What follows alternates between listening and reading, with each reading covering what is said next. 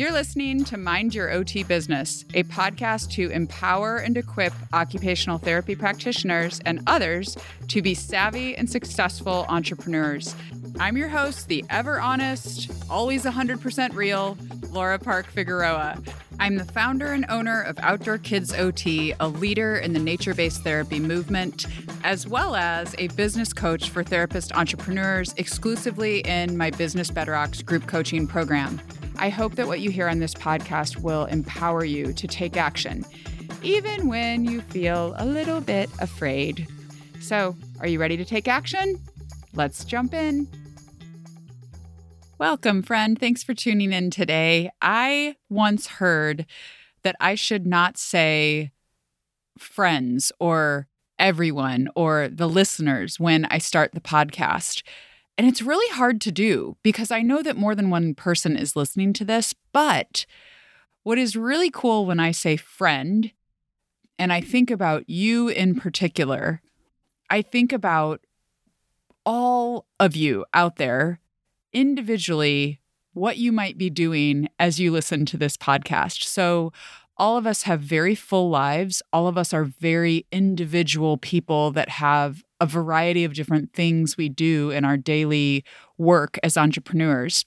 And I think about how you might be listening while you're nursing a baby, or you might be listening when you're exercising out on a run, or maybe you're on a hike, or maybe you're commuting between clients right now, or maybe you're washing dishes. And I think that the coolest thing about podcasting is that we can consume useful information while we do other things, which is a great thing for us as entrepreneurs, because all of us know that entrepreneurs don't have a lot of time. So I appreciate you taking time out of your day today, wherever you are listening, whatever you are doing while you listen, to be with me and join me in our summer Enneagram series. I am so excited it's finally here. This was an idea I had way back in March, I want to say, of this year, right before I moved cross country. I decided to plan a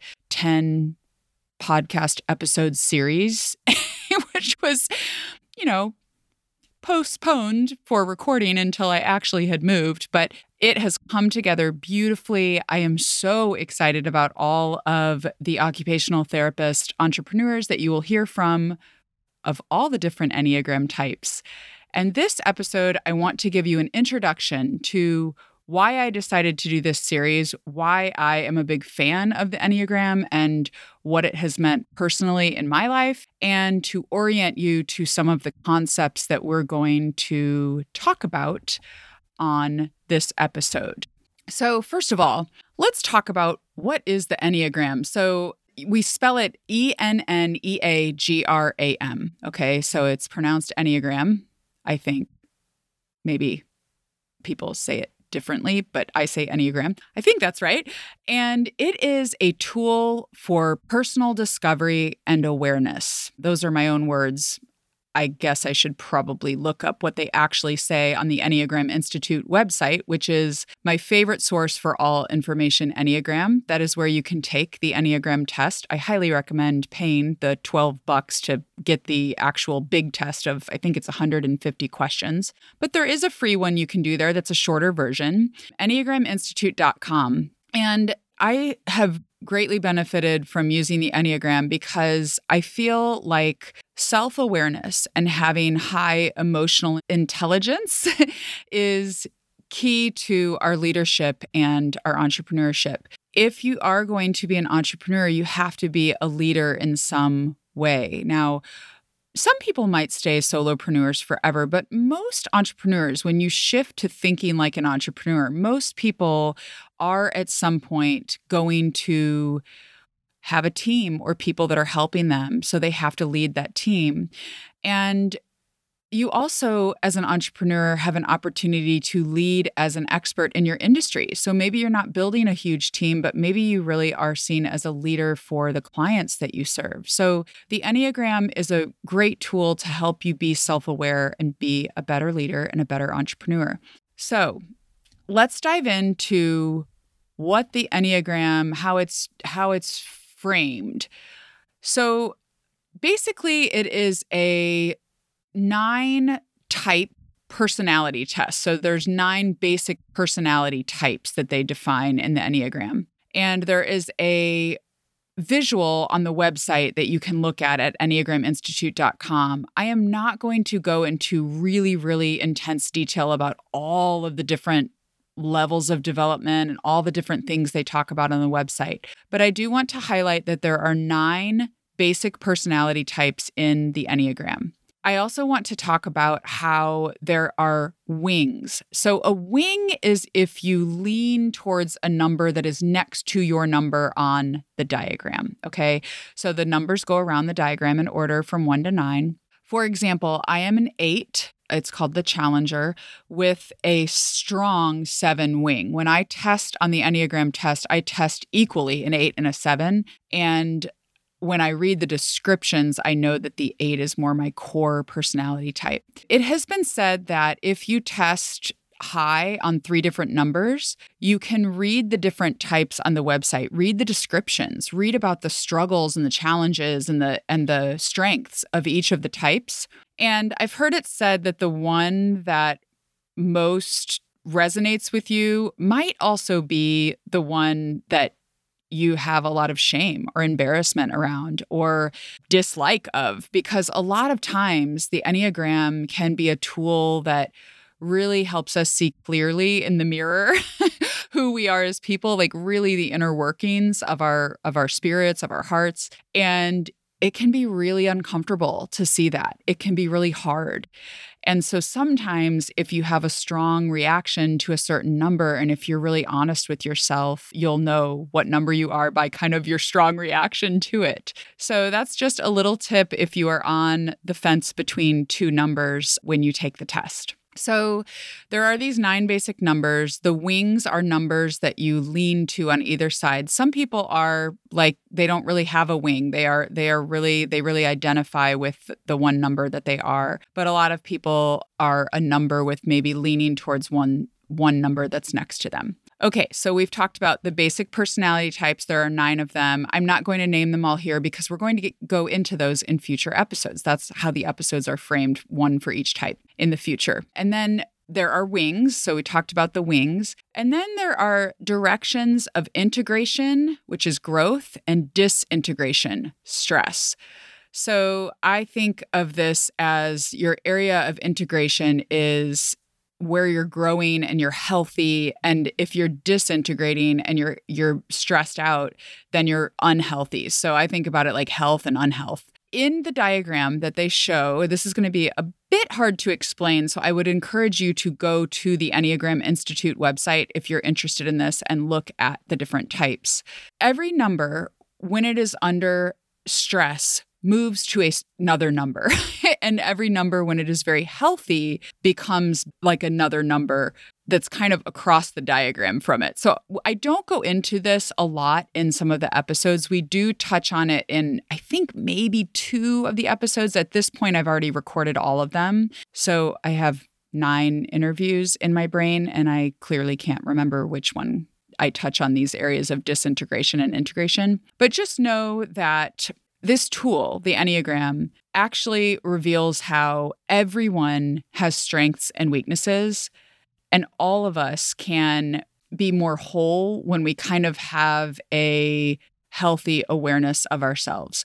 So go to the website to see. Why don't I give an example? Because I feel like I'm not explaining this very well. So for myself, I'm always going to use myself as an example because it's the easiest one to use. So I'm an 8. And on the Enneagram diagram, there's a line from the 8 over to the 2. Now, when I am healthy as an Enneagram 8, as a challenger, as someone who likes to be in control and likes to voice my opinion, those are some of the good and bad qualities of an 8.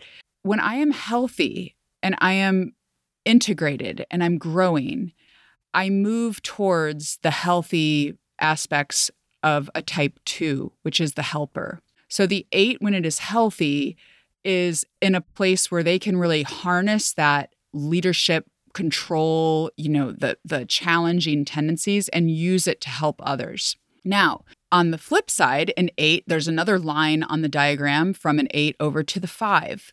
So when the 8 is stressed out, they have a tendency to become the negative aspects of a 5. Now, there are very healthy things of a 5 too, but they become withdrawn. We become in our heads. Like 8s can really withdraw when we feel like someone has disrespected us or has tried to control us. That is something that is very triggering for me. When I feel like someone is trying to control me, I withdraw. And that's like consistently how I've behaved in multiple different situations in my life. So I know that. And so that is very true to me when I hear that description of an 8 going to a 2 in health, meaning I want to help people when I'm healthy as an 8, but that I go to a 5, the thinker. The 2 is the helper, the 5 is the thinker.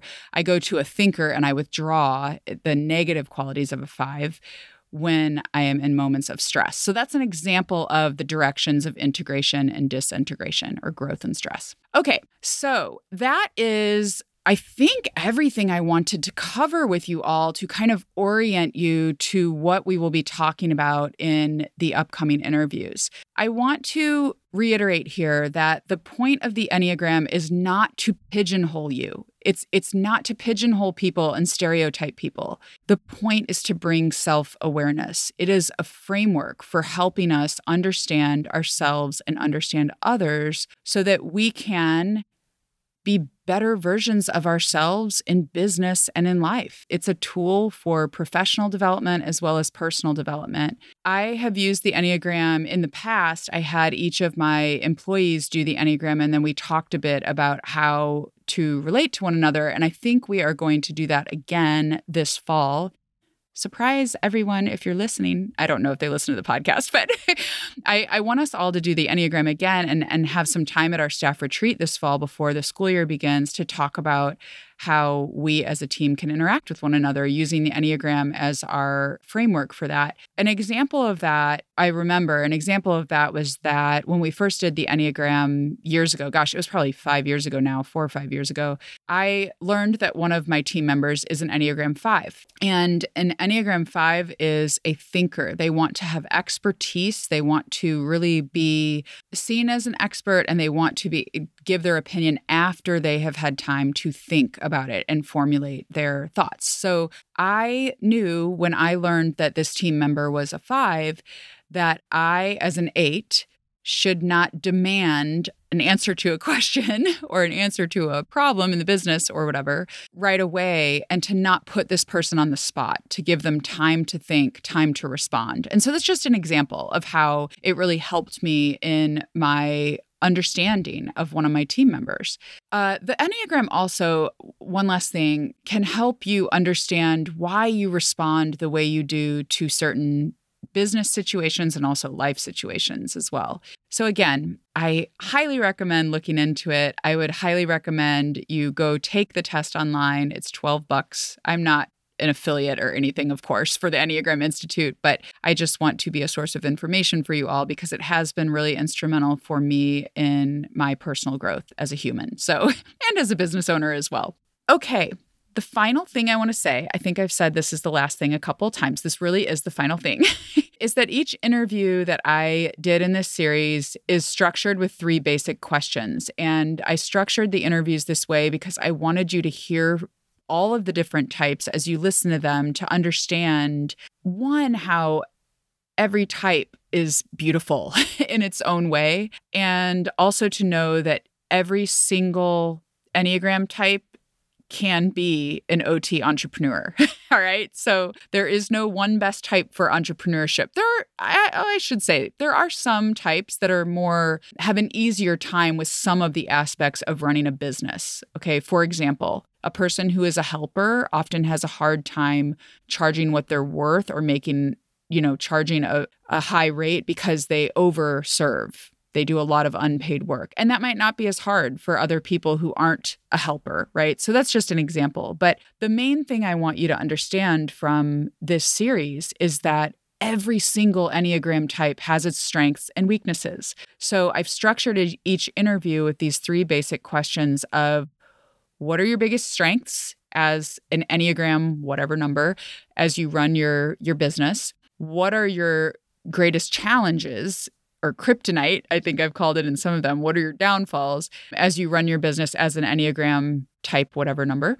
And the last one, a friend helped me come up with this one, which I love, is what do you dream about for your business? As an Enneagram type, whatever, what do you dream about for your business? And you will see the differences in what people think about and dream about for their business based on kind of their own unique personality and their own view of the world as their specific Enneagram type. In some interviews, I added a question to ask people, what do they wish other people knew about their Enneagram type? That was a question that came up, and then I added it as I did other interviews. So there may be some interviews that have four basic questions, but I did not record the episodes in order because that would have been a nightmare to schedule. So I recorded them when people were available.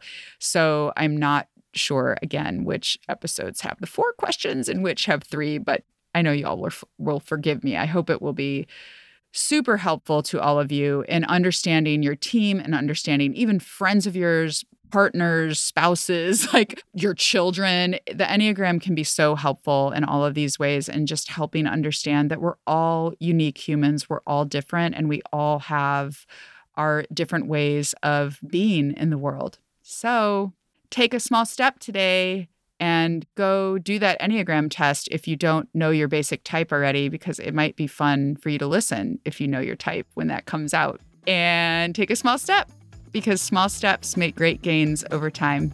So until next time, mind your OT business. I'm trying to say it different because I always say mind your OT business in some certain tone of voice. So mind your OT business. That's how I always say it.